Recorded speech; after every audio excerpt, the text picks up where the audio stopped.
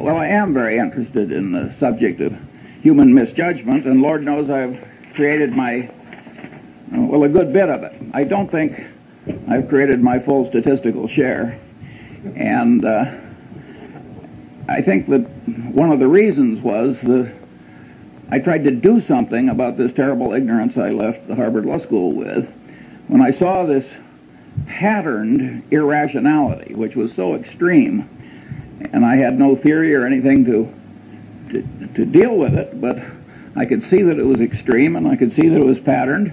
I just started to create my own system of psychology, partly by casual reading, but largely from personal experience, and I used that pattern to help me get through life. Fairly late in life, I stumbled into this book, Influence, by a psychologist named Bob Cialdini, who became a super tenured hotshot on a 2,000-person faculty at a very young age. And he wrote this book, which has now sold 300,000 copies, which is remarkable for it's an academic book aimed at a popular audience. And that filled in a lot of holes in my crude system. And when those holes had filled in, I thought I had a system that was a good working tool, and I'd like to share that one with you. And I came here because behavioral economics, how could economics not be behavioral? If it isn't behavioral, what the hell is it? I think it's fairly clear that all reality has to respect all other reality. If you come to inconsistencies, they have to be resolved. And so the idea of, if there's anything valid in psychology, economics has to recognize it, and vice versa. So I think the people that are working on this fringe between economics and psychology are absolutely right to be there, and I think there's been plenty wrong over the years. Well, let me romp through as much of this list as I have time to get through. 24 standard causes of human misjudgment. First, under recognition of the power of what psychologists call reinforcement and economists call incentives. Well, you can say everybody knows that. Well, I think I've been in the top 5% of my age cohort all my life in understanding the power of incentives, and all my life I've underestimated it. And never a year passes but when I get some surprise that pushes my limit a little farther. So one of my favorite cases about the power of incentives is the Federal Express case, where heart and soul of the integrity of the system is that all the packages have to be shifted rapidly in one central location each night. And the system has no integrity if the whole shift can't be done fast. And Federal Express had one hell of a time getting the thing to work. And they tried moral suasion, they tried everything in the world, and finally somebody got the happy thought that they were paying the night shift by the hour, and that maybe if they paid them by the shift, the system would work better. And lo and behold, that solution worked. Early in the history of Xerox, Joe Wilson, who was then in the government, had to go back to Xerox because he couldn't understand how their better new machine was selling so poorly in relation to their older and inferior machine.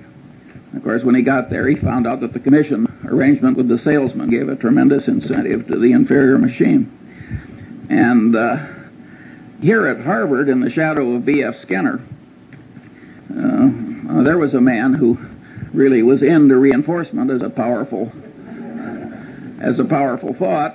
And, you know, Skinner has lost his reputation in a lot of places. But if you were to analyze the entire history of experimental science at Harvard, he'd be in the top handful. His experiments were very ingenious, the results were counterintuitive, and they were important. It is not given to experimental science to do better. What gummed up Skinner's reputation is that he developed a case of what I always call man with a hammer syndrome. To the man with a hammer, every problem tends to look pretty much like a nail. And Skinner had one of the more extreme cases in the history of academia, and this syndrome doesn't exempt bright people. It's just a man with a hammer. And Skinner is extreme example of that. And later, as I go down my list, let's go back and try and figure out why people like Skinner get man with a hammer syndrome. Incidentally, when I was at the Harvard Law School, there was a professor, naturally at Yale, who was derisively discussed at Harvard, and they used to say, "Poor old Blanchard, he thinks declaratory judgments will cure cancer." And that's the way Skinner got. And not only that, he got he was literary. And he scorned opponents who had any different way of thinking or thought anything else was important. This is not a way to make a lasting reputation if the other people turn out to also be doing something important. My second factor is simple psychological denial. This first really hit me between the eyes when a friend of our family had a super athlete, super student son who flew off a carrier in the North Atlantic and never came back. And his mother, who was a very sane woman, just never believed he was dead. And of course, if you turn on the television, you find the mothers of the most obvious criminals that man could ever diagnose, and they all think their sons are innocent.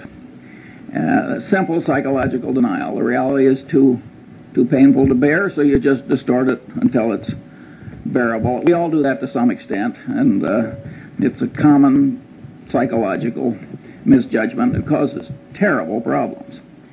Third, incentive-caused bias, both in one's own mind and that of one's trusted advisor, where it creates what economists call agency costs. Here, my early experience was a doctor who sent bushel baskets full of normal gallbladders down to the pathology lab in a leading hospital in Lincoln, Nebraska. And with that quality control for which community hospitals are famous, about 5 years after he should have been removed from the staff, he was. And one of the old doctors who participated in the removal was also a family friend. And I asked him, I said, "Tell me, did he think here's a way for me to exercise my talents?" This guy was very skilled, technically, and make a high living by doing a few maimings and murders every year, along with some frauds. He said, "Hell no, Charlie." He thought that the gallbladder was the source of all medical evil, and that if you really loved your patients, you couldn't get that organ out rapidly enough.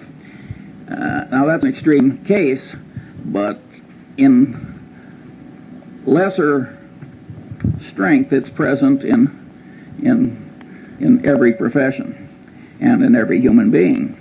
And it causes perfectly terrible behavior. If you take sales presentations of brokers of commercial real estate and businesses, I'm 70 years old. I've never seen one I thought was even within hailing distance of objective truth.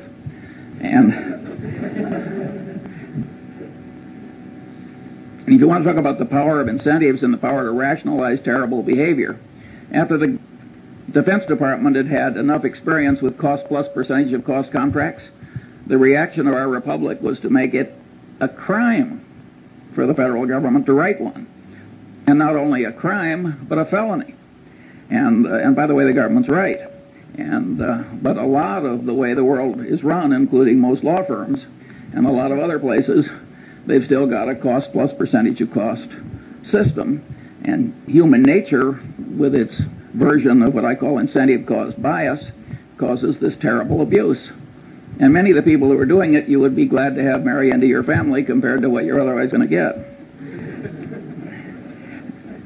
Now, there are huge implications from the fact that human mind is put together this way, and that is that people who create things like cash registers, which make misbehavior hard, are some of the effective saints of our civilization. And the cash register was a great moral instrument when it was created, and Patterson knew that, by the way. He had a little store, and the people were stealing him blind and never made any money, and people sold him a couple of cash registers, and it went to profit immediately. And of course, he closed the store and went into the cash register business, and with results which are so this is a huge important thing. If you read the psychology text, you will find that if they're 1,000 pages long, there's one sentence. Somehow incentive-caused bias has escaped the standard survey course in psychology. Fourth, and this is a superpower in error-causing psychological tendency, Bias from consistency and commitment tendency, including the tendency to avoid or promptly resolve cognitive dissonance. Includes the self-confirmation tendency of all conclusions, particularly expressed conclusions, and with a special persistence for conclusions that are hard-won.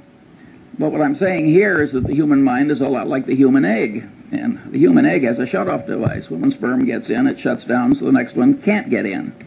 The human mind has a big tendency of the same sort.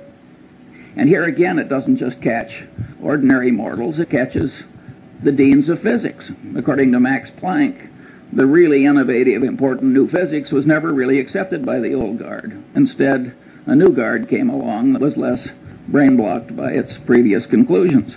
And if Max Planck's crowd had this consistency and commitment tendency that kept their old conclusions intact in spite of disconfirming evidence, you can imagine what the crowd that you and I are part of behaves like. And of course, if you make a public disclosure of your conclusion, you're pounding it in to your own head. Many of these students that are screaming at us, they aren't convincing us, but they're forming mental chains for themselves, because what they're shouting out, they're pounding in. And I think educational institutions that create a climate where too much of that goes on are, in a fundamental sense, they're irresponsible institutions. It's very important to not put your brain in chains too young by what you shout out.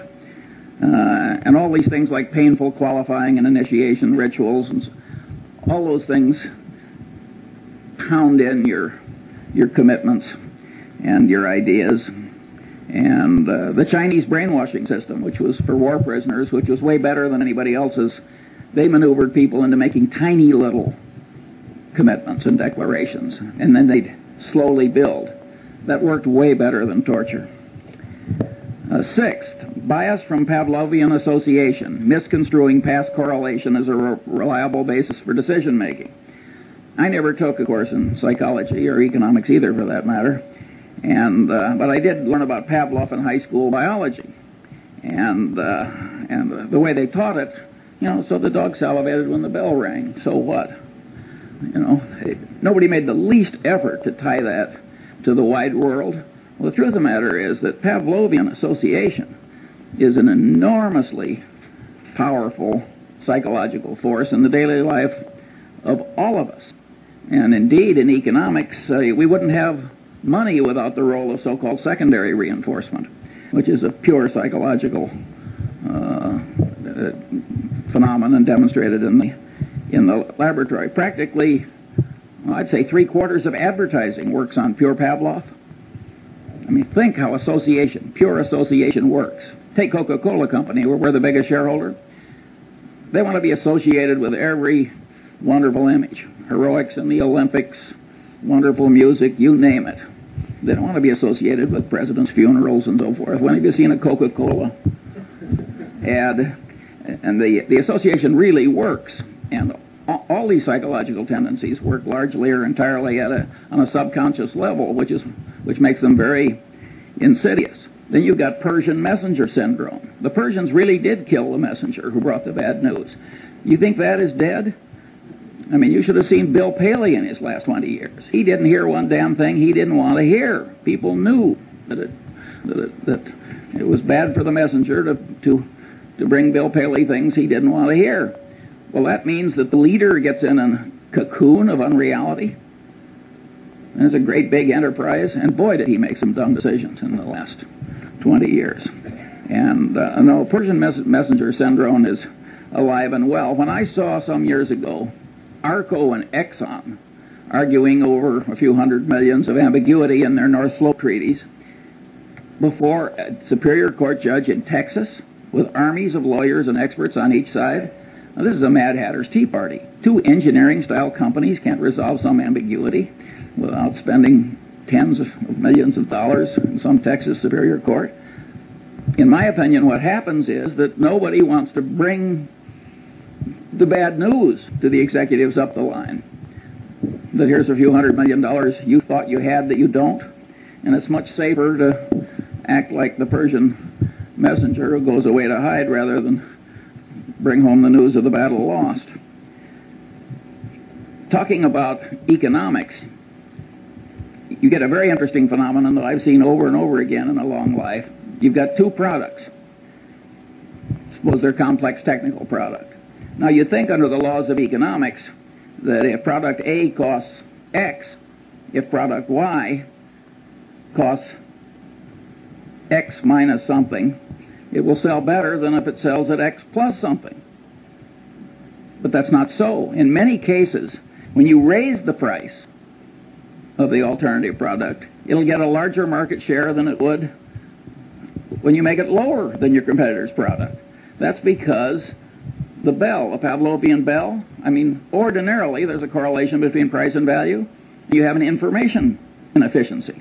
And so when you raise the price, the sales go up relative to your competitor. That happens again and again and again. It's a pure Pavlovian phenomenon, and you can say, well, the economists have figured this sort of thing out when they started talking about information inefficiencies. But that was fairly late in economics that they found such an obvious thing. And of course, most of them don't ask what causes the information inefficiencies. Well, one of the things that causes it is pure old Pavlov and his dog. Now you've got bias from Skinnerian association, operant conditioning, where you give the dog a reward and pound in the behavior that preceded the dog's getting the award. And of course, Skinner was able to create superstitious pigeons by having rewards come, by accident with certain occurrences. And of course, we all know people who are the human equivalents of superstitious pigeons. That's a very powerful phenomenon. And of course, operant conditioning really works. The people in the center who think that operant conditioning is important are very much right. It's just that Skinner overdid it a little. Where you see in business just perfectly horrible results from psychologically rooted tendencies is in accounting. If you take Westinghouse, which blew $2 or $3 billion pre-tax at least, loaning developers to build hotels and virtually 100% loans. Now you say any idiot knows that there's one thing you don't like, it's a developer, and another you don't like, it's a hotel. And to make 100% loan to a developer who's going to build a hotel, but this guy, he probably was an engineer or something, and he didn't take psychology any more than I did, and he got out there in the hands of these slick salesmen operating under their version of incentive cost bias, where any damn way of getting Westinghouse to do it was considered normal business, and they just blew it. That would never have been possible if the accounting system hadn't been such that for the initial phase of every transaction, it showed wonderful financial results. So people who have loose accounting standards are just inviting perfectly horrible behavior in other people, and it's a sin. It's an absolute sin. If you carried bushel baskets full of money through the ghetto and made it easy to steal, that would be a considerable human sin, because you'd be causing a lot of bad behavior, and the bad behavior would spread. Similarly, an institution that gets sloppy accounting commits a real human sin, and it's also a dumb way to do business, as Westinghouse has so wonderfully proved. Oddly enough, nobody mentions, at least nobody I've seen, what happened with Joe Jett and Kidder Peabody. The truth of the matter is the accounting system was such that by punching a few buttons, the Joe Jetts of the world could show profits, and profits that showed up in things that resulted in rewards and esteem and every other thing that human being. Well, the Joe Jetts are always with us, and they're not really to blame, in my judgment at least. But that bastard who created that foolish accounting system, who, so far as I know, has not been flayed alive, ought to be. Seventh, bias from reciprocation tendency, including the tendency of one in a role to act as other persons expect. Well, here again, Cialdini does a magnificent job at this, and you're all going to be given a copy of Cialdini's book. And if you have half as much sense as I think you do, you will immediately order copies for all of your children and several of your friends. You will never make a better investment. It is so easy to be a patsy for what he calls the compliance practitioners of this life. And but at any rate, reciprocation tendency is a very, very powerful phenomenon, and Cialdini demonstrated this by running around a campus, and he asked people to take juvenile delinquents to the zoo. And it was a campus, and so 1 in 6 actually agreed to do it. And after he'd accumulated the statistical output, he went around on the same campus, and he asked other people, he said, gee, would you devote 2 afternoons a week to taking juvenile delinquents somewhere and suffering greatly yourself to help them? And there he got 100% of the people to say no. But after he'd made the first request, he backed off a little. He said, well, would you at least take them to the zoo 1 afternoon? He raised the compliance rate from 1/3 to 1/2. He got 3 times the success by just going through the little ask for a lot and back off. Now, if the human mind on a subconscious level can be manipulated that way, and you don't know it, well, I always use the phrase, you're like a one-legged man in an ass-kicking contest. You are really giving a lot of quarter to the external world that you can't afford to give. And on this so-called role theory, where you tend to act in the way that other people expect, that's reciprocation, if you think about the way society is organized. And a guy named Zimbardo had people at Stanford divide into 2 pieces. One were the guards and the other were the prisoners. And they started acting out roles as people expected. He had to stop the experiment after about 5 days. He was getting into human misery and breakdown and pathological behavior. I mean, it was awesome. However, Zimbardo was greatly misinterpreted. It's not just reciprocation tendency and role theory that caused that. It's consistency and commitment tendency. Each person, as he acted as a guard or a prisoner, the action itself was pounding in the idea. Wherever you turn, this consistency and commitment tendency is affecting you. In other words, what you think may change what you do, but perhaps even more important, what you do will change what you think. And you can say, everybody knows that. I want to tell you, I didn't know it well enough early enough. 8. Now this is a Lollapalooza, and Henry Kaufman wisely talked about this. Bias from over-influence by social proof, that is, the conclusions of others, particularly under conditions of natural uncertainty and stress. And here, one of the cases the psychologist used is Kitty Genovese, where all these people, I don't know, 50, 60, 70 of them just sort of sat and did nothing while she was slowly murdered. Now, one of the explanations is everybody looked at everybody else and nobody else was doing anything, and so there's automatic social proof that the right thing to do is nothing. That's not a good enough explanation for Kitty Genovese, in my judgment. That's only part of it.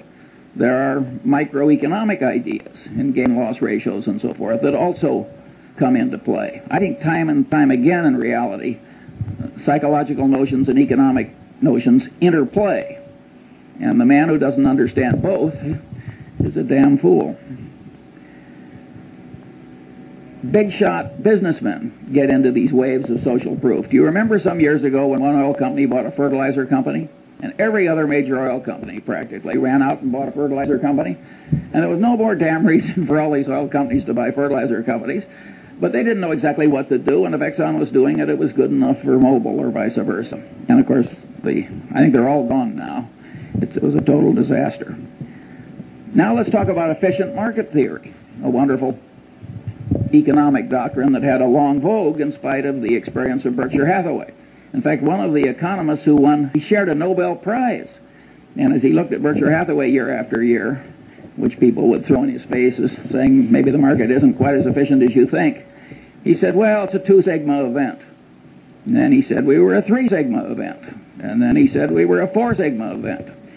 And he finally got up to 6 sigmas.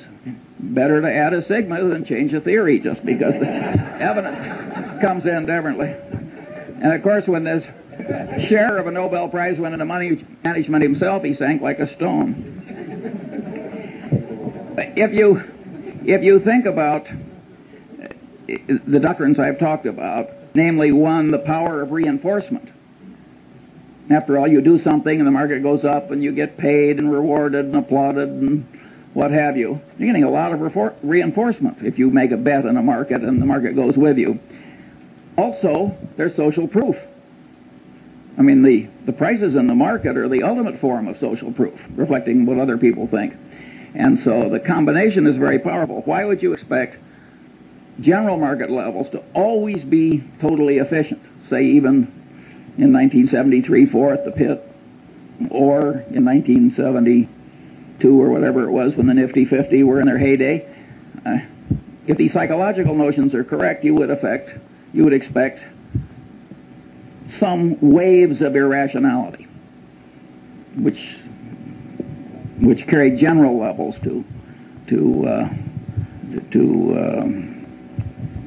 so they're inconsistent with reason. 9. What made these economists love the efficient market theory is the math was so elegant. And after all, math was what they'd learned to do. The man with a hammer, every problem tends to look pretty much like a nail. The alternative truth was a little messy. And they'd forgotten the great economist Keynes, whom I think said, better to be roughly right than precisely wrong. 9. Bias from contrast cause distortions of sensation, perception, and cognition. Here, the great experiment that Cialdini does in his class is he takes 3 buckets of water. One's hot, one's cold, and one's room temperature. He has the student stick his left hand in the hot water and his right hand in the cold water. Then he has them remove the hands and put them both in the room temperature bucket.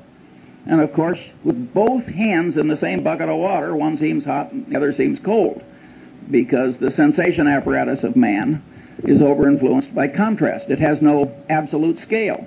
It's got a contrast scale in it. And it's a scale with quantum effects in it, too. It takes a certain percentage change before it's noticed.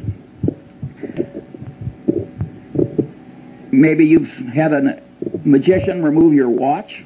I certainly have, without your noticing it. It's the same thing. He's taking advantage of your contrast type troubles in your sensory apparatus. But here the great truth is that cognition mimics sensation, and the cognition manipulators mimic the watch removing magician. In other words, people are manipulating you all day long on this contrast phenomenon. Cialdini cites the case of the real estate broker, and you got the rube that's been transferred into your town, and the first thing you do is you take the rube out to 2 of the most awful overpriced houses you've ever seen. And then you take the rube to some moderately overpriced house, and then you stick them. And it works pretty well, which is why the real estate salesmen do it. And it's always going to work. And the accidents of life can do this to you, and it can ruin your life. In my generation, when women lived at home until they got married, I saw some perfectly terrible marriages made by highly desirable women because they lived in terrible homes. And I've seen some terrible second marriages which were made because there were slight improvements over an even worse first marriage. And you think you're immune from these things and you laugh, and I want to tell you, you aren't. And my favorite analogy, I can't vouch for the accuracy of. I have this worthless friend I like to play bridge with, and he's a total intellectual amateur that lives on inherited money. But he told me once something I really enjoyed hearing. He said, Charlie, he says, if you throw a frog into very hot water, the frog will jump out. But if you put the frog in room temperature water and just slowly heat the water up, the frog will die there. Now, I don't know whether that's true about a frog, but it sure as hell true about many of the businessmen I know. And there again, it is the contrast phenomenon. These are hotshot, high-powered people. I mean, these are not fools. If it comes to you in small pieces, you're likely to miss. So you have to, if you're going to be a person of good judgment, you have to do something about this warp in your head where it's so misled by mere contrast. Bias from over-influence by authority. Well, here the Milgram experiment, as it's caused, I think there have been 1,600 psychological papers written about Milgram. And he had a person posing as an authority figure trick ordinary people into giving what they had every reason to expect was heavy torture by electric shock to perfectly innocent fellow citizens. And the experiment has been, he was trying to show that why Hitler succeeded and a few other things. So this really caught the fancy of the world. Partly it's so politically correct, and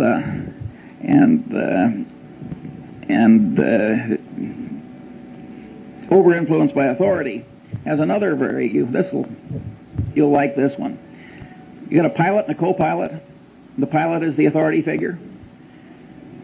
They don't do this in airplanes, but they've done it in simulators. They have the pilot do something where the co-pilot, who's been trained in simulators a long time, he knows he's not to allow the plane to crash. They have the pilot to do something where an idiot co-pilot would know the plane was going to crash, but the pilot's doing it and the co-pilot is sitting there and the pilot is the authority figure. 25% of the time the plane crashes. I mean, this is a very powerful psychological tendency. It's not quite as powerful as some people think, and I'll get to that later. 11. Bias from deprival superreaction syndrome, including bias caused by present or threatened scarcity, including threatened removal of something almost possessed but never possessed. Here I took the Munger dog. Lovely, harmless dog. The only way to get that dog to bite you was to try and take something out of its mouth after it was already there. And any of you who have tried to do takeaways in labor negotiations will know that the human version of that dog is there in all of us. And I had a predecessor on a little island where I have a house, and his next door neighbor put a little pine tree in that was about 3 feet high, and it turned his 180-degree view of the harbor into 179 3/4. Well, they had a blood feud like the Hatfields and McCoys, and it went on and on and on. And I mean, people are really crazy about minor decrements down.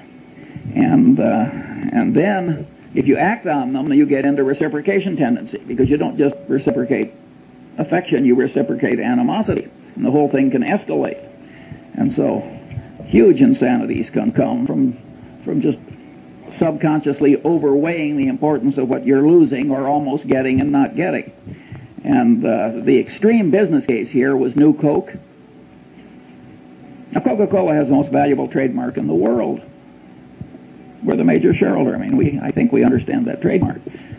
Coke has armies of brilliant engineers, lawyers, psychologists, advertising executives, and so forth.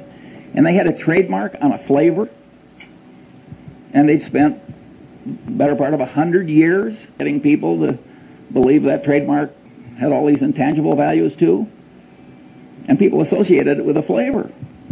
And so they were going to tell people not that it was improved, because you can't improve a flavor. If a flavor is a matter of taste, I mean, you may improve a detergent or something, but telling you're going to make a major change in a flavor. I mean, so they got this huge deprival superreaction syndrome. Pepsi was within weeks of coming out with old Coke in a Pepsi bottle, which would have been the biggest fiasco in modern times. Perfect insanity. And by the way, both Goizueta and Keogh are just wonderful about it. I mean, they just joke. I mean, they don't. Keogh always says, I must have been away on vacation. He participated in every single... He's a wonderful guy. And by the way, Goizueta is a wonderful, smart guy, an engineer. Smart people make these terrible boners. How can you not understand deprival superreaction syndrome? But people do not react symmetrically to loss and gain. Now, maybe a great bridge player like Zeckhauser does, but that's a trained response. Ordinary people, subconsciously affected by their inborn tendencies. Bias from envy, jealousy. Well, envy, jealousy made what, 2 out of the 10 commandments? Those of you who have raised siblings, you know about or tried to run a law firm or investment bank or even a faculty. I've heard Warren say 6 times, it's not greed that drives the world, but envy. Here again, you go through the psychology survey courses, You go to the index, envy, jealousy, 1,000-page book. It's blank. There's some blind spots in academia, but it's an enormously powerful thing, and it operates to a considerable extent on the subconscious level. And anybody who doesn't understand it is taking on defects he shouldn't have. Bias from chemical dependency. Well, we don't have to talk about that. We've all seen so much of it, but it's interesting how it always causes moral breakdown if there's any need, and it always involves massive denial. So it's just, it aggravates what we talked about earlier in the aviator case, the tendency to distort reality so that it's endurable. Bias from misgambling compulsion. Well, here Skinner made the only explanation you'll find in the standard psychology survey course. He, of course, created a variable reinforcement rate for his pigeons, his mice, and he found that would pound in the behavior better than any other reinforcement pattern. And he says, aha, I've explained why gambling is such a powerful, addictive force in a civilization. I think that is, to a very considerable extent, true. But being Skinner, he seemed to think that was the only explanation. But the truth of the matter is that the devisers of these modern machines and techniques know a lot of things that Skinner didn't know. For instance, a lottery. You have a lottery where you get your number by lot, and then somebody draws a number by lot. It gets lousy play. You get a lottery where people get to pick their number, get big play. Again, it's this consistency and commitment thing. People think that if they have committed to it, it has to be good. And the minute they've picked it themselves, it gets an extra validity. After all, they thought it and they acted on it. And then if you take slot machines, you get bar, lemon. That happens again and again and again. You get all these near misses. Well, that's deprival superreaction syndrome. And boy, do the people who create the machines understand human psychology. And if you got, for the high IQ crowd, they've got poker machines where you make choices. So you can play blackjack, so to speak, with the machine. It's wonderful what we've done with our computers to ruin a civilization. And but at any rate, misgambling compulsion is a very, very powerful and important thing. Look at what's happening to our country. Every Indian reservation, every river town, and look at the people who are ruined by it with the aid of their stockbrokers and others. And again, if you look in the standard textbook of psychology, you'll find practically nothing on it except maybe one sentence talking about Skinner's rats. That is not an adequate coverage of the subject. Bias from liking distortion, including the tendency to especially like oneself, one's own kind, and one's own idea structures, and the tendency to be especially susceptible to being misled by someone liked. Disliking distortion, bias from that. The reciprocal of liking distortion, and the tendency not to learn appropriately from someone disliked. Well, here again we've got hugely powerful tendencies, and if you look at the wars in part of the Harvard Law School, as we sit here, you can see that very brilliant people get into this almost pathological behavior.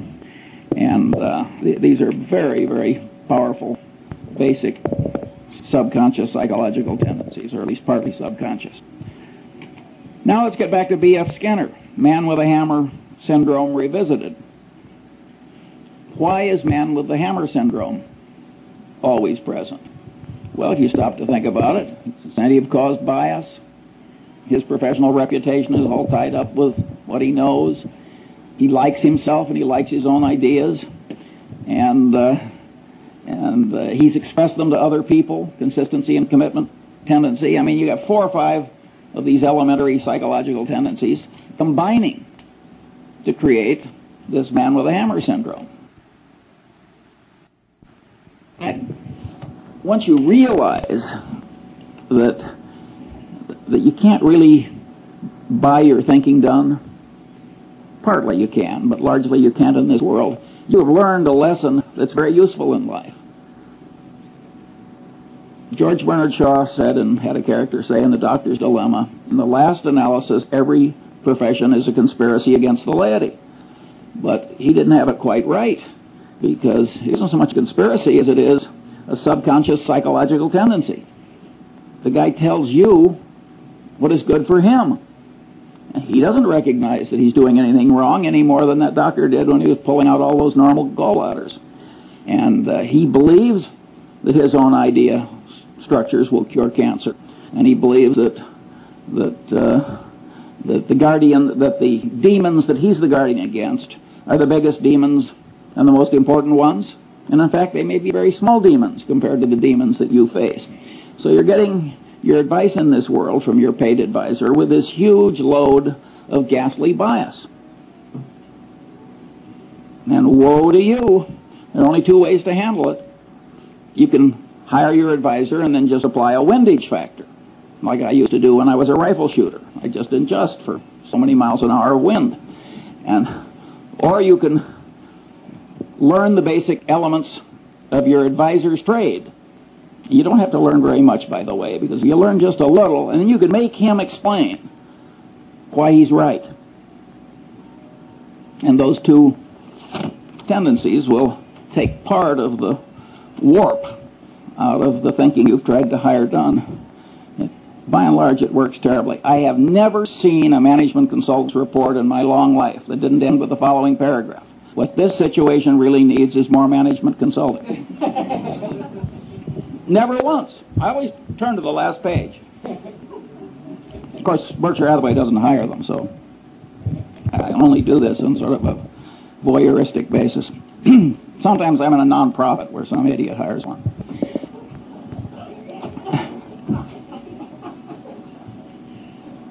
"17.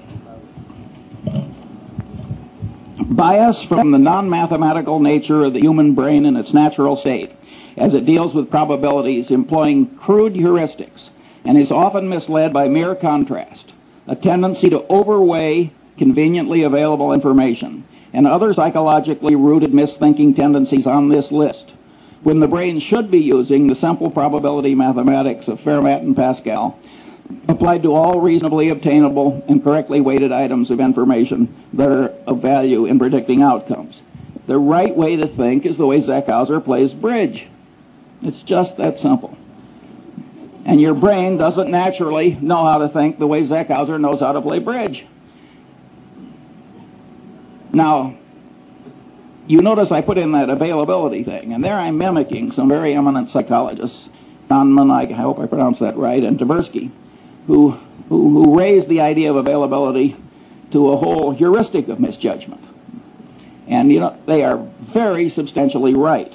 I mean, ask the Coca-Cola Company, which has raised availability to a secular religion, if availability changes behavior. You will drink a hell of a lot more Coke if it's always available. I mean, availability does change behavior and cognition. Nonetheless, even though I recognize that and applaud Tversky and Kahneman, I don't like it for my personal system, except as part of a greater subsystem, which is, you got to think the way Zeckhauser plays the bridge. It isn't just the lack of availability that distorts your judgment. All the things on this list distort judgment. And I want to train myself to kind of mentally run down the list instead of just jumping on availability. So that's why I state it the way I do. In a sense, these psychological tendencies make things unavailable. Because if you quickly jump to one thing, and then because you've jumped to it, the consistency and commitment tendency makes you lock in, boom, that's error number one. Or if something is very vivid, which I'm going to come to next, that will really pound in. And the reason that the thing that really matters is now unavailable, and what's extra vivid wins, is, I mean, the extra vividness creates the unavailability. So I think it's much better to have a whole list of things that cause you to be less like Zeckhauser than it is just to jump on one factor. Here, I think we should discuss John Gutfriend. This is a very interesting human example which will be taught in every decent professional school for at least a full generation. Goodfriend has a trusted employee, and it comes to light, not through confession, but by accident, that the trusted employee has lied like hell to the government and manipulated the accounting system, and it was really equivalent to forgery. And the man immediately says, "I've never done it before. I'll never do it again. It was an isolated example." And of course, it was obvious that he was trying to help the government as well as himself, because he thought the government had been dumb enough to pass a rule that he'd spoken against. And after all, if a government's not going to pay attention to a bond trader at Solomon, what kind of a government can it be? But at any rate, and this guy has been part of a little clique that has made, way over $1 billion for Solomon in the very recent past. And it's a little handful of people.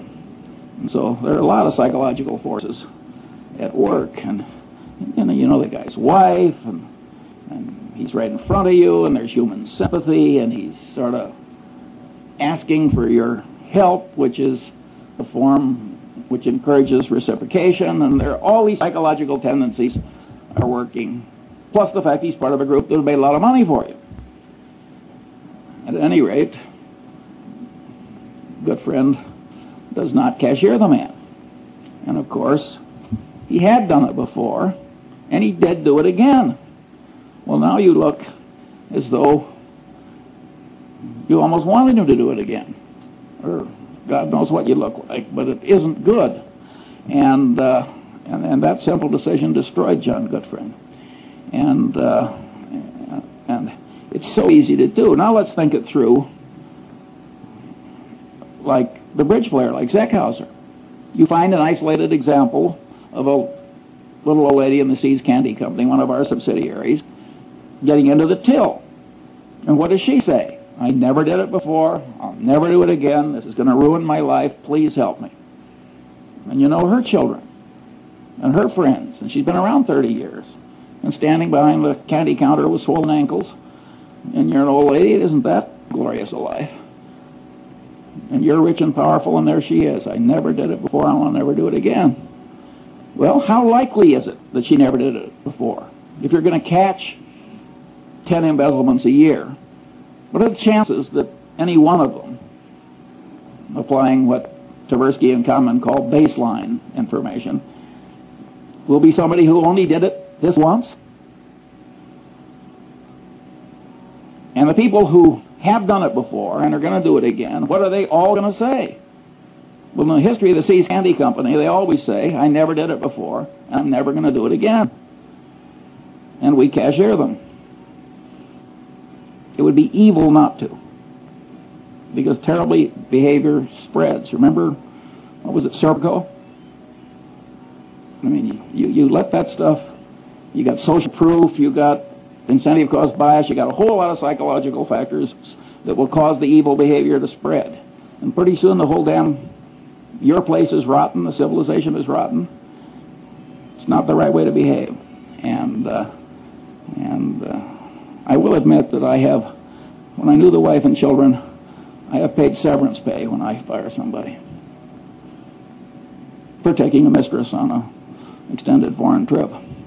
It's not the adultery I mind, it's the embezzlement. But there, I wouldn't do it where Goodfriend did it, where they've been cheating somebody else on my behalf. There, I think you have to cashier. But if they're just stealing from you and you get rid of them, I don't think you need the last ounce of vengeance. In fact, I don't think you need any vengeance. I don't think vengeance is much good. Now we come bias from over-influence by extra vivid evidence. Here's one. I'm at least $30 million poorer as I sit here giving this little talk, because I once bought 300 shares of a stock, and the guy called me back and said, "I've got 1,500 more." I said, "Will you hold it for 15 minutes while I think about it?" And the CEO of this company, I have seen a lot of vivid peculiarities in a long life, but this guy set a world record. I'm talking about the CEO, and I just misweighed it. The truth of the matter is his situation was foolproof. He was soon going to be dead. I turned down the extra 1,500 shares, and it's now cost me $30 million, and that's life in the big city. And it wasn't something where stock was generally available. And so it's very easy to misweigh the vivid evidence. And Goodfriend did that when he looked into the man's eyes and forgave the colleague.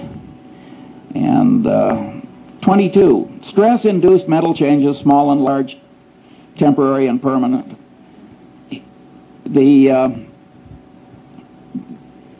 I've skipped one. Mental confusion caused by information not arrayed in the mind in theory structures, creating sound generalizations developed in response to the question why. Also misinfluence from information that apparently but not really answers the question why. Also failure to obtain deserved influence caused by not properly explaining why. Well, we all know people who flunk, and they try and memorize, and they try and spout back, and it doesn't work. The brain doesn't work that way. You've got to array facts on theory structures answering the question why. If you don't do that, you cannot handle the world. And now we get to Feuerstein, who was the general counsel of Salomon when Goodfriend made his big error. And Feuerstein knew better. He told Goodfriend, you have to report this as a matter of morality and prudent business judgment. He said it's probably not illegal, there's probably no legal duty to do it, but you have to do it as a matter of prudent conduct and proper dealing with your main customer. And he said that to Goodfriend on at least 2 or 3 occasions. And he stopped. And of course the persuasion failed. And when Goodfriend went down, Feuerstein went with him. And it ruined a considerable part of Feuerstein's life. Well, Feuerstein was a member of the Harvard Law Review who made an elementary psychological mistake. You want to persuade somebody, you really tell them why. And what have we learned in lesson 1? Incentives really matter. He should have told, and vivid evidence really works. He should have told Goodfriend, you are likely to ruin your life and disgrace your family and lose your money. And is Mosier worth this? I know both men. That would have worked. So Feuerstein flunked elementary psychology, this very sophisticated, brilliant lawyer. Well, don't you do that. It's not very hard to do, just to remember that why is terribly important. Other normal limitations of sensation, memory, cognition, and knowledge, well, I don't have time for that. Stress-induced mental changes. Here my favorite example is the great Pavlov, and he had all these dogs in cages which had all been conditioned into changed behaviors. And the great Leningrad flood came, and just went right up, and the dog's in a cage, and the dog had as much stress as you can imagine a dog ever having. And the water receded in time to save some of the dogs, and Pavlov noted that they'd had a total reversal of their conditioned personality.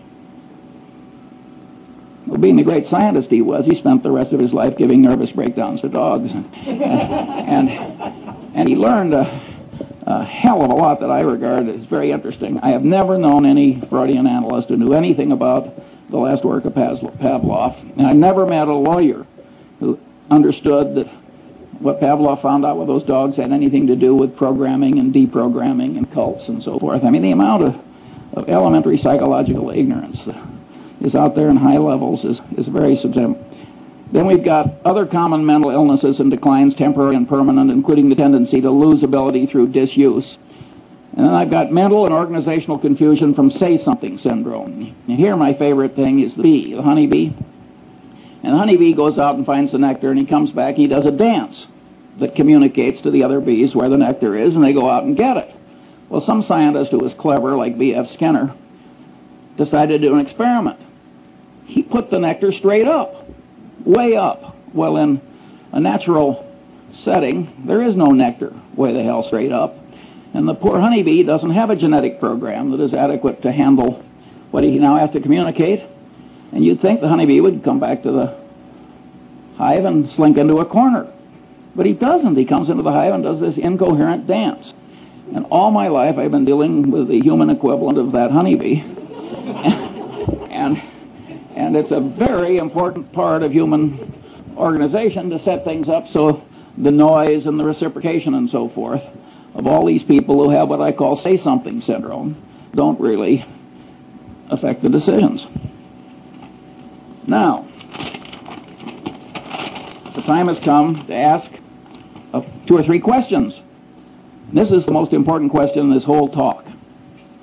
What happens when these standard psychological tendencies combine? What happens when the situation or the artful manipulation of man causes several of these tendencies to operate on a person toward the same end at the same time? The clear answer is the combination greatly increases power to change behavior compared to the power of merely one tendency acting alone. Examples are Tupperware parties. Tupperware has now made billions of dollars out of a few manipulative psychological tricks. It was so shocked that directors of Justin Dart's company resigned when he crammed it down his board's throat. And he was totally right, by the way, judged by economic outcomes. Mooney conversion methods. Boy, do they work. He just combines 4 or 5 of these things together. The system of Alcoholics Anonymous. A 50% no drinking rate. Outcome when everything else fails. It's a very clever system that uses 4 or 5 psychological systems at once toward, I might say, a very good end. The Milgram experiment. See, Milgram, it's been widely interpreted as mere obedience. But the truth of the matter is that the experimenter who got the students to give the heavy shocks in Milgram, he explained why. It was a false explanation. We need this to look for scientific truth and so on. That greatly changed the behavior of the people. And number 2, he worked them up. Tiny shock, little larger, little larger. So commitment and consistency tendency and the contrast principle were both working in favor of this behavior. So again, it's 4 different psychological tendencies. That's when you get these Lollapalooza effects, you will almost always find 4 or 5 of these things working together. When I was young, there was a whodunit hero who always said, cherchez la femme. And what you should search for in life is the combination, because the combination is likely to do you in. Or if you're the inventor of Tupperware parties, it's likely to make you enormously rich if you can stand shaving when you do it. Then one of my favorite cases is the McDonnell-Douglas airliner evacuation disaster. The government requires that airliners pass a bunch of tests. One of them is evacuation. Get everybody out. I think it's 90 seconds or something like that. It's some short period of time. The government has rules, make it very realistic, so on and so on. You can't select nothing but 20-year-old athletes to evacuate your airliner. So McDonnell-Douglas schedules one of these things in a hangar, and they make the hangar dark, and the concrete floor is 25 feet down, and they got these little rubber chutes, and they got all these old people, and they ring the bell, and they all rush out, and in the morning, when the first test is done, they create, 20 terrible injuries that will go off to hospitals. And of course, they scheduled another one for the afternoon. By the way, they didn't meet the time schedule either, in addition to causing all the injuries. Well, so what do? They do it again in the afternoon. Now they create 20 more injuries and 1 case of a severed spinal column with permanent unfixable paralysis. These are engineers, these are brilliant people, this is thought over through in a big bureaucracy. Again, it's a combination of a tendency. Authorities told you to do it. He told you to make it realistic. You've decided to do it. You've decided to do it twice. Incentive caused bias. If you pass, you save a lot of money. You've got to jump this hurdle before you can sell your new airliner. Again, 3, 4, 5 of these things work together, and it turns human brains into mush. And maybe you think this doesn't happen in picking investments? If so, you're living in a different world than I am. Finally, the open outcry auction. The open outcry auction is just made to turn the brain into mush. You get social proof, the other guy is bidding, you get reciprocation tendency, you get deprival superreaction syndrome, the thing is going away.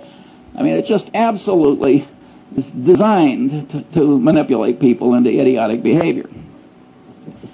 Finally, the institution of the board of directors of a major human American company. Well, the top guy is sitting there, he's an authority figure.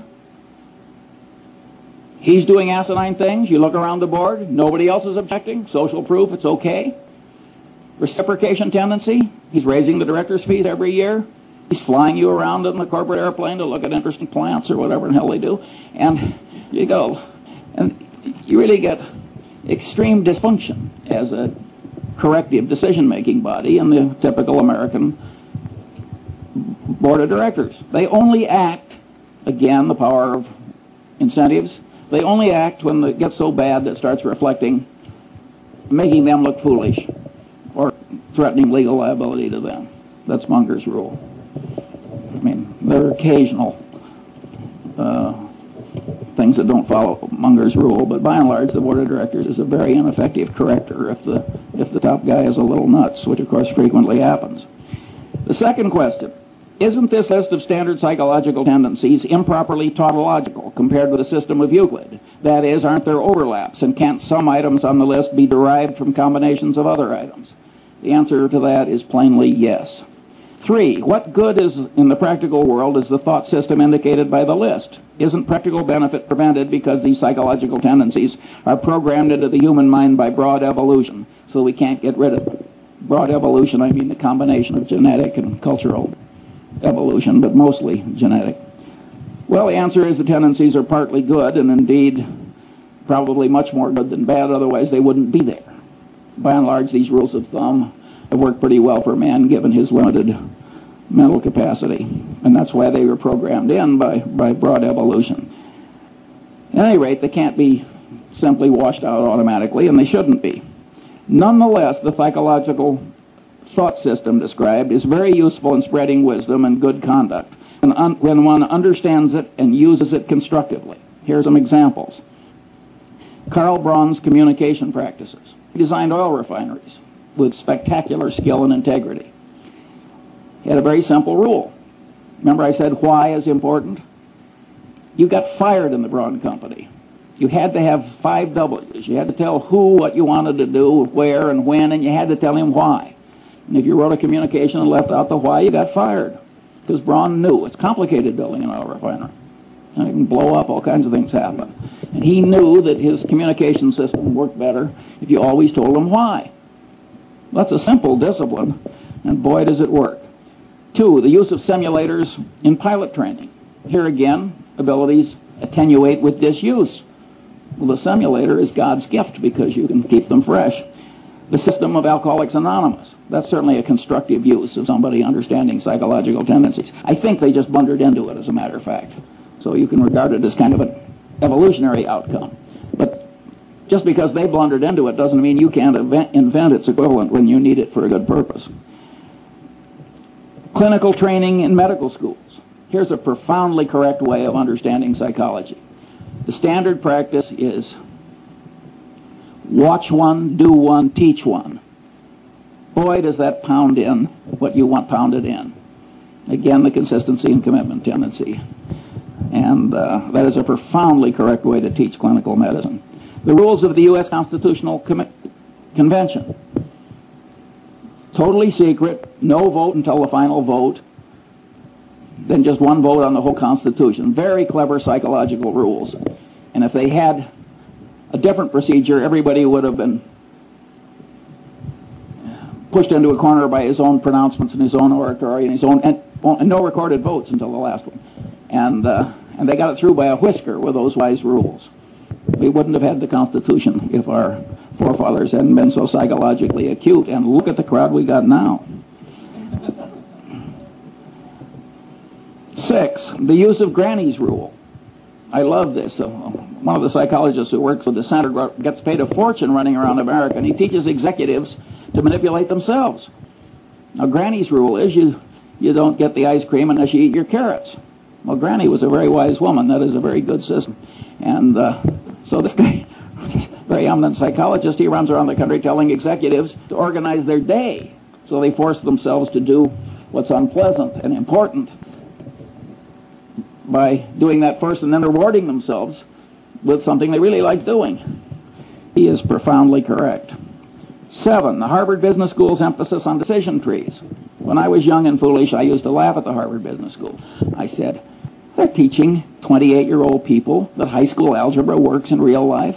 We're talking about elementary probability. But later I I wised up and I realized that it was very important that they do that, and better late than never. 8, the use of postmortems at Johnson & Johnson. At most corporations, if you make an acquisition and it works out to be a disaster, all the paperwork and presentations that caused the dumb acquisition to be made are quickly forgotten. You got denial, you got everything in the world. You got Pavlovian association tendency. Nobody wants to even be associated with the damn thing or even mention it. Johnson & Johnson, they make everybody revisit their old acquisitions and wade through the presentations. That is a very smart thing to do. And by the way, I do the same thing routinely. 9, the great example of Charles Darwin is he avoided confirmation bias. Darwin probably changed my life because I'm a biography nut. And when I found out the way he always paid extra attention to the disconfirming evidence and all these little psychological tricks, I also found out that he wasn't very smart by the standards, the ordinary standards of human acuity. Yet there he is, buried in Westminster Abbey. That's not where I'm going, I'll tell you. And I said, my God, here's a guy that, by all objective evidence, is not nearly as smart as I am, and he's in Westminster Abbey. He must have tricks I should learn. And I started wearing little hair shirts like Darwin to try and train myself out of these subconscious psychological tendencies that cause so many errors. It didn't work perfectly, as you can tell from listening to this talk, but it would have been even worse if I hadn't done what I did. And you can know these psychological tendencies and avoid being the patsy of all the people that are trying to manipulate you to your disadvantage, like Sam Walton. Sam Walton will let a purchasing agent take a handkerchief from a salesman. He knows how powerful the subconscious reciprocation tendency is. That is a profoundly correct way for Sam Walton to behave. Then there's the Warren Buffett rule for open outcry auctions. Don't go. We don't go to the closed bid auctions, too, because that's a counterproductive way to do things ordinarily for a different reason, which Zeckhauser would understand. 4, what special knowledge problems lie buried in the thought system indicated by the list? Well, one is paradox. Now we're talking about a type of human wisdom that the more people learn about it, the more attenuated the wisdom gets. That's an intrinsically paradoxical kind of wisdom. But we have paradox in mathematics, and we don't give up mathematics. I say, damn the paradox. This stuff is wonderfully useful. And by the way, the granny's rule, when you apply it to yourself, is sort of a paradox in a paradox. The manipulation still works even though you know you're doing it. And I've seen that done by one person to another. I drew this beautiful woman as my dinner partner a few years ago, and I'd never seen her before, although she's married to a prominent Angelino, and she sat down next to me and she turned her beautiful face up and she said, Charlie, she said, what one word accounts for your remarkable success in life? Now, I knew I was being manipulated and that she'd done this before, and I just loved it. I never see this woman without a little lift in my spirits. And by the way, I told her I was rational.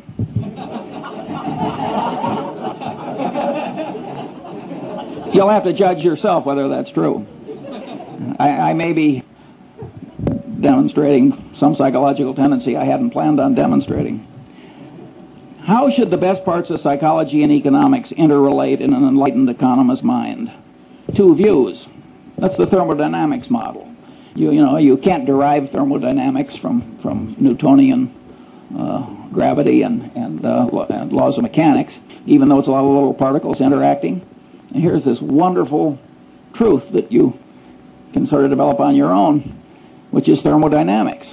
And some economists, and I think Milton Friedman is in this group, but I may be wrong on that, sort of like the thermodynamics model. I think Milton Friedman, who has a Nobel Prize, is probably a little wrong on that. I think the thermodynamics analogy is overstrained. I think knowledge from these different soft sciences have to be reconciled to eliminate conflict. After all, there's nothing in thermodynamics that's inconsistent with Newtonian mechanics and gravity.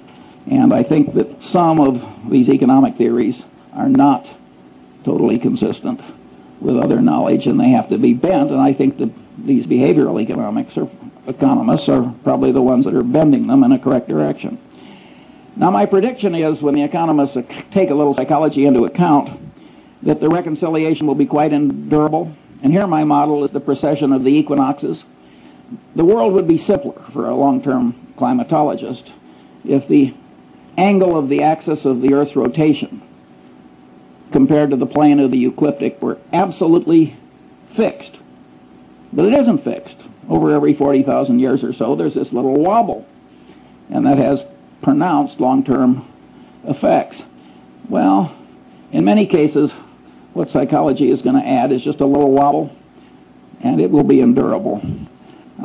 Here I quote another hero of mine, who of course is Einstein, where he said, "The Lord is subtle but not malicious." And I don't think it's going to be that hard to bend economics a little to accommodate what's right in psychology. The final question is, if the thought system indicated by this list of psychological tendencies has great value, not widely recognized and employed, what should the educational system do about it? I am not going to answer that one now. I like leaving a little mystery. Have I used up all the time, so there's no time for questions? I think that what we're going to do is we're going to borrow a little bit of time from the end of the day summary of questions, and we're going to move it and allocate it to Charles Munger. That's definitely the focus. So when we have questions for 10 or 15 minutes, and then we'll ask other people questions mostly. By the way, the dean of the Stanford Law School is here today, Paul Brest, and he is trying to create a course at the Stanford Law School that tries to work stuff similar to this into worldly wisdom for lawyers, which I regard as a profoundly good idea, and he wrote an article about it, and you'll be given a copy along with Cialdini's book. Questions? Yeah. Would we be able to get a copy of that list of 20 books? Yes. I presume there would be one curious man. And I have it, and I'll put it over there on the table, but don't take more than one, because I didn't anticipate such a big crowd. And if we run short, I'm sure the center is up to making other copies. And yeah. Well, let me just ask one question. If I had listened to this talk, I might have thought that you were a psychologist. I can't hear you. If I had listened to this talk, I might have thought, in fact, Charles Munger was a psychology professor operating at a business school. Every once in a while, on a micro issue, you told us how you would have dealt with one of these issues, for example, with the unfortunate lady from Seas.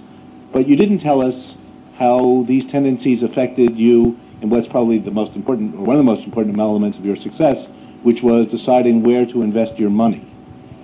And I'm wondering if you might relate some of these principles to some of your past decisions that way. Well, of course, an investment decision in the common stock of a company frequently involves a whole lot of factors interacting. Usually, of course, there's one big, simple model. And a lot of those models are microeconomic. And I have a little list of, it wouldn't be nearly 24 of those, but I don't have time for that one. And I don't have too much interest in teaching other people how to get rich. My personal, and that isn't because I fear the competition or anything like that. Warren has always been very open about what he's learned, and I share that ethos. My personal behavior model is Lord Keynes. I wanted to get rich so I could be independent, and so I could do other things like give talks on the intersection of psychology and economics.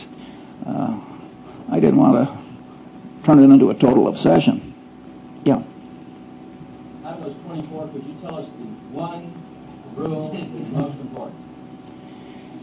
I would say the one thing that causes the most trouble is when you combine a bunch of these together, you get this Lollapalooza effect.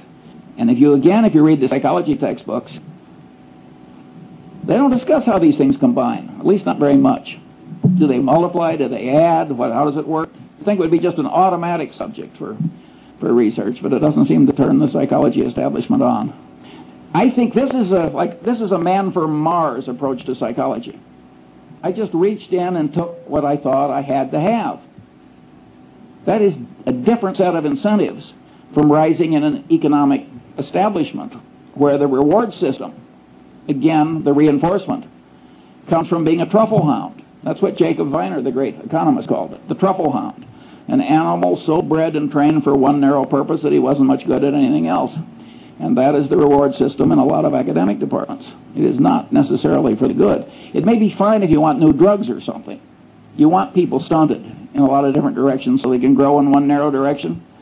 But I don't think it's good teaching psychology to the masses. In fact, I think it's terrible.